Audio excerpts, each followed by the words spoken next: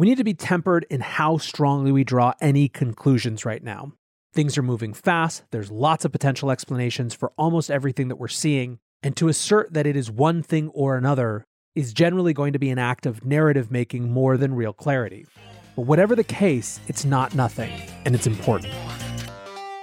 Welcome back to The Breakdown with me, NLW. It's a daily podcast on macro, Bitcoin, and the big picture power shifts remaking our world. The Breakdown is sponsored by Nexo.io, Arculus, and FTX, and produced and distributed by CoinDesk. What's going on, guys? It is Tuesday, March 1st. Welcome to a new month. And today we are talking about whether crypto is freedom money or a tool for sanctions evasion. Now, before we get into that, if you are enjoying The Breakdown, please go subscribe to it, give it 5 stars, give it a review, or if you want to dig deeper into the conversation, come join us on the Breakers Discord. You can find a link in the show notes or go to bit.ly/breakdownpod. Also, a disclosure as always, in addition to them being a sponsor of the show, I also work with FTX. Finally, I'm excited to welcome a sponsor for this week. And guys, it is that time of year, tax time. Cointelli is here to make crypto tax reporting stress-free for both individuals and accountants. Designed by CPAs, Cointelli supports hundreds of crypto platforms and provides accurate calculations so you don't pay any extra on your taxes. Cointelli also charges no added fees for up to 100,000 transactions and offers 24/7 customer support from tax advisors. Check them out at cointelli.com. That's cointelli.com. And I want to say thanks again to Cointelli for sponsoring the show and for helping people in what can be an extremely stressful moment. All right, now to today's show, and we're picking up kind of where we left off yesterday. Obviously, we have been discussing the huge economic implications of everything happening right now with regard to Russia and Ukraine, but in today's show, I want to bring the crypto side of that story in. Over the weekend, Brett Harrison, the president of FTX US, tweeted, "There are 2 competing media narratives about crypto right now. One, crypto has enabled significant direct contributions to Ukraine's resistance efforts, and 2, crypto has the potential to be used by Russia to evade sanctions. Number 1 is a provable fact. Crypto wallets from around the globe have contributed millions in Bitcoin, ETH, stablecoins, and other crypto assets to Ukraine's publicly verified crypto wallets. Number 2 is speculation that regulated crypto exchanges rightly find dubious.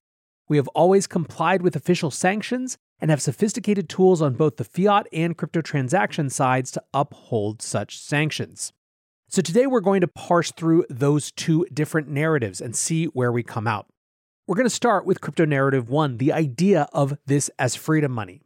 On Saturday, February 26th, the official Ukraine account on Twitter posted, "Stand with the people of Ukraine, now accepting cryptocurrency donations in Bitcoin, Ethereum, and USDT." They gave their public addresses, and according to the founder of Kuna, which is a Ukrainian exchange that is reportedly helping facilitate those donations, the money is going to be used to support evacuees as well as military with drones, heat vision goggles, and gas. Elliptic has been tracking the donations and put it at 30.8 million for more than 26,000 individual crypto donations. One NGO got a Bitcoin donation worth more than $3 million alone. Of the total donated, stablecoins represent 16.9%, ETH is 38.3%, and Bitcoin is 42.2%, with about 2.5% coming from other cryptos. On top of those direct donations, the Ukraine DAO is raising Ether to be donated to Come Back Alive, which is the organization we discussed last week that was kicked off Patreon for raising money for war, specifically financing and training military personnel. That has raised about 3.5 million in ETH so far, and on top of that, new organizations and groups keep popping up. Relief is a new organization from some notable members of the NFT community that put together an NFT collection that raised $1 million for Come Back Alive, plus local news and medical organizations. And this is just scratching the surface of all the different organizations that are popping up right now to support Ukraine directly via crypto donations. Now, this is something both new and something not new, and I want to do a quick historical aside that I think is relevant in this context. American citizens have not always been directly involved with the world. In fact, Americans being involved in humanitarian fundraising and activism has a specific origin, and that origin came in the Nigeria-Biafra War. Biafra was a region of Nigeria that seceded from the country in the late 60s. Without getting into the politics of the war, secession is not a thing that most countries abide, and the Biafran conflict started fierce and bloody in 1967. By the middle of 1968, it looked pretty clear that Nigeria was going to win.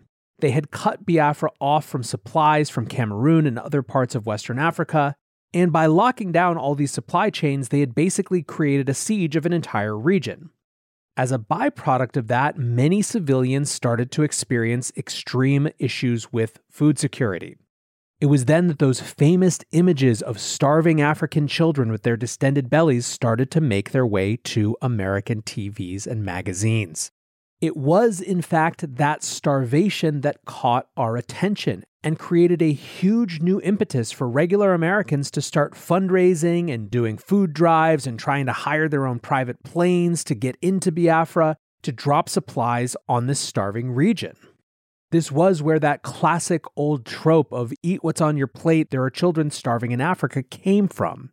Now, when I was in college, I was really interested in this conflict. And what I knew going into studying it is that this was the conflict that had started Doctors Without Borders and so many other humanitarian organizations. I knew that it was the first time that Americans raised money en masse for a humanitarian crisis outside of the US. What I wasn't sure of was the reason why. In fact, I thought going into it that it might have been the rhetoric of genocide.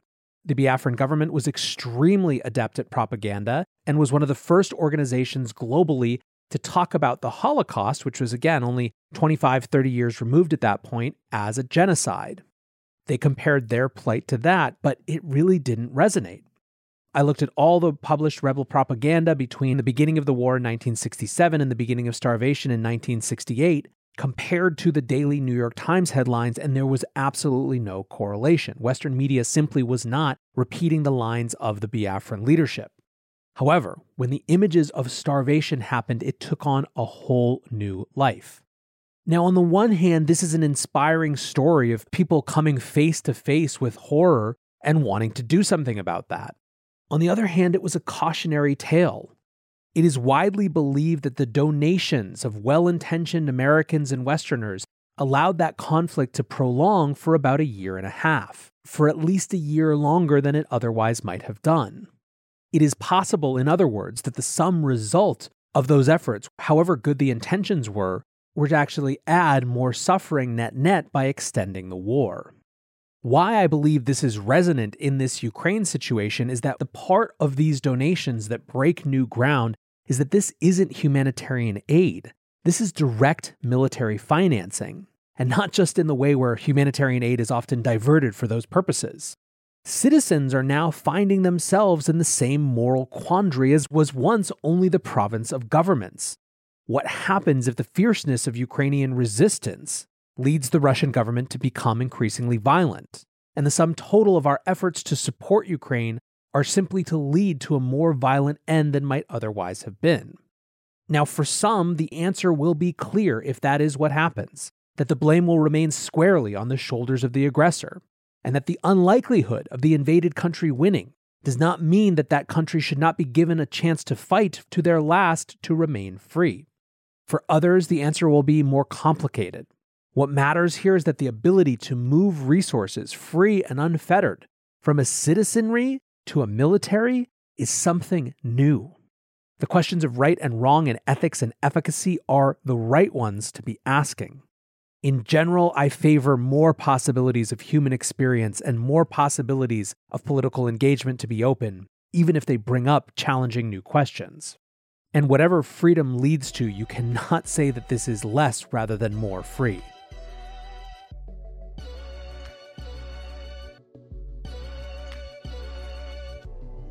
Nexo is the go-to platform for all things crypto. Invest in the hottest coins out there and start earning risk-free interest of up to 20% APR, paid out daily. Need cash ASAP but don't want to sell? Use your crypto as collateral and receive a credit line at premium rates. Open your Nexo account by March 31st and receive up to a $100 welcome bonus. Get started today at nexo.io. That's NEXO.io. Meet Arculus, the next generation cold storage wallet. Arculus secures your crypto using 3-factor authentication, providing a simpler, safer, and smarter way to store, buy, swap, send, and receive crypto. Arculus is offline cold storage. Your private keys are encrypted on the Arculus keycard and are never online. Stay safe from hackers with no cords, no charging, no Bluetooth. Just crypto security made simple. Buy Arculus on Amazon today. The Breakdown is sponsored by FTX US. FTX US is the safe, regulated way to buy and sell Bitcoin and other digital assets with up to 85% lower fees than competitors. There are no fixed minimum fees, no ACH transaction fees, and no withdrawal fees. One of the largest exchanges in the US, FTX US is also the only leading exchange that supports both Ethereum and Solana NFTs. When you trade NFTs on FTX, you pay no gas fees. Download the FTX app today and use referral code BREAKDOWN to support the show. Now, let's get to crypto narrative 2, crypto as a tool for sanctions evaders. This was always going to be a narrative in this type of situation. It was always going to be an issue. There's no way, with both the state of mainstream media discourse around Bitcoin and crypto, as well as the fundamental realities of Bitcoin and crypto, that we weren't going to have exactly this conversation. And sure enough, we are. On Friday of last week, Bloomberg published a piece called ECB Urges Haste on Crypto Regulation in Wake of Russian Sanctions. Christine Lagarde, the head of the ECB, said there are always criminal ways to try to circumvent a prohibition, which is why it's so critically important that MiCA is pushed through as quickly as possible so that we have a regulatory framework. MiCA is the European Parliament's in-progress legislation known as Markets in Crypto Access. Sam Bankman-Fried, again of FTX, responded to this saying, "We would welcome a strong regulatory framework for digital assets in Europe, but in the meantime, we are already complying with international sanctions to prevent evasion, and will do so whether or not it's mandated." Yesterday, Elizabeth Warren tweeted similar themes, saying cryptocurrencies risk undermining sanctions against Russia, allowing Putin and his cronies to evade economic pain. U.S. financial regulators need to take this threat seriously and increase their scrutiny of digital assets. Now, she attached this to a New York Times piece about crypto's potential to help evade sanctions, but the piece that she referenced didn't actually talk much about using crypto to evade sanctions. Instead, it discussed 1, Russia developing a central bank digital currency, an e-ruble, so as not to need SWIFT, but as many pointed out, who's going to buy an e-ruble right now? 2, it discussed the Russian government using ransomware to make up revenue through theft, which is sure perhaps supported by cryptocurrency, but is just a criminal enterprise in its own right.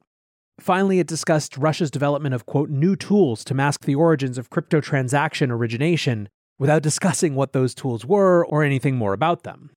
Now, when it comes to people who are actually focused on sanctions, crypto does not seem to be a huge concern. Here's a section of a piece from Politico about exactly this. Treasury officials say they aren't overly worried about crypto undermining the effort to choke off the Kremlin's access to capital. Laundering large amounts of money through a dizzying array of digital wallets and exchanges is expensive, time-consuming, and would likely be visible in the broader crypto market, given the massive investment portfolios of individuals and institutions named in the sanctions. Quote, the scale of what they have to move and where they have to move things from, crypto's not necessarily going to be that concerning, said Todd Conklin, counselor to the Deputy Treasury Secretary. Any attempt to move that much money through exchanges would contribute to, quote, a bit more of a spike in the crypto market, in my view, than has been observed lately. Neeraj from Coin Center says Treasury Department knows there isn't a realistic risk that Russia could use cryptocurrency to evade sanctions at a meaningful scale. We're talking about multiple orders of magnitude larger flows of money than would be possible to conceal on a public ledger. NBC News reiterated this in a piece writing, could Bitcoin be Putin's economic savior? That's unlikely, experts say. Virtual currencies such as Bitcoin are sometimes associated with lawlessness, but the reality is they become a regulated business with safeguards against money laundering. David Weisberger responded to Neeraj's tweet and these pieces saying, the nation-state of Russia, as you say, can't make meaningful use of Bitcoin to evade sanctions, but individuals displaced in the Ukraine and dissenters in Russia, however, can use it to preserve wealth or receive donations. Pretty much ideal. Still, the media narrative around sanctions is extremely fraught right now. First, it's a really easy set of headlines to get attention for. Second, it got more confused when a representative of the Ukraine government asked all exchanges to block all Russian users. A number of exchanges jumped into the conversation, which the media picked up on as seeming to suggest that exchanges weren't complying with sanctions, which just isn't true. As reported by Bloomberg, the US government has actually urged crypto exchanges not to target all Russian citizens, but to focus on only those who have been sanctioned. Still, I think that we can expect a really interesting tightrope moment as these freedom narratives and sanctions evader kind of narratives go head to head and frankly coexist. But if you are just a market participant, you may be wondering after all of this, then why is crypto up? Bitcoin is up above 43,000 from where it was at 37 to 38 over the weekend. And remember, it got low as 34,000 at one point on February 24th. So one possible explanation for this is that the market decided all this stuff wasn't as big a deal as it initially thought. So upon the first attack, markets go down as they try to price the larger systemic risks that come with sanctions. But then the market decides that it's gone too far and that there is less risk of a spillover and economic contagion that they thought, and they just went down too much. In that case, Bitcoin could be a leading indicator because it trades 24/7, but that's not exactly what we've seen with stocks. The S&P 500 is down 1.2% today, the Dow Jones Industrial Average 1.7%, and NASDAQ is down 1.1%. Stocks, of course, aren't down just because of war generally. They're down because this particular shock also feeds into the fear of sustained high inflation. Commodity prices are rising, gas is expensive, oil is its highest since 2014. European natural gas is up over 16%. Wheat prices are at their highest level since 2008. So what then are other explanations for why Bitcoin and crypto are up? One could be it's the result of buyers in Ukraine and Russia, and there are a lot of people trying to make this case. One prominent analyst showed a chart yesterday with a major spike in Bitcoin whale addresses before being calmed down by cooler heads who said that it could just as likely, and in fact was more likely to be, exchanges shuffling Bitcoin around, and that in any case it wasn't enough information to draw clear assertions from. Now, that said, there is clear evidence that there is uptake in adoption in Ukraine and Russia specifically. Coinmetrics shared a chart that the daily volume on Binance and local Bitcoins in Ukraine had significantly gone up. The Ukrainian crypto exchange Kuna, which we mentioned before, saw its volume triple from Thursday to Friday, and Bitcoin was trading at over a 7% premium in the country. And Kaiko, a crypto research provider, showed that ruble-denominated Bitcoin volume also increased to a 9-month high at the end of last week. So whether or not this can explain the bid that's driving the price up, in total, it shows that there is interest in this asset in the region. And I think that gets to the second more likely cause of a bid returning to Bitcoin, which is the recognition of the value of a censorship-resistant asset. Many have made the point that no matter what you think of Bitcoin right now, you can't treat it anymore as just some stupid, irrelevant Ponzi. For those who are watching and imagining themselves either in the shoes of Ukrainians or Russians just caught up in this, and imagining the power of a sovereign money that they can access, transact with, send anywhere, receive from anywhere, it's a seminal moment. I think that there are a lot more people out there than we think in the middle of just not having spent enough time to really make up their mind, who might be watching this and saying, okay, I get why this thing is important now. Or alternatively, former skeptics who have been on a slow, Lindy-powered journey that makes it harder and harder for them to ignore the longer Bitcoin survives. For that type of person, this could be an inflection moment, and so it should be. We need to be tempered in how strongly we draw any conclusions right now. Things are moving fast, there's lots of potential explanations for almost everything that we're seeing, and to assert that it is one thing or another is generally going to be an act of narrative making more than real clarity. But whatever the case, it's not nothing, and it's important.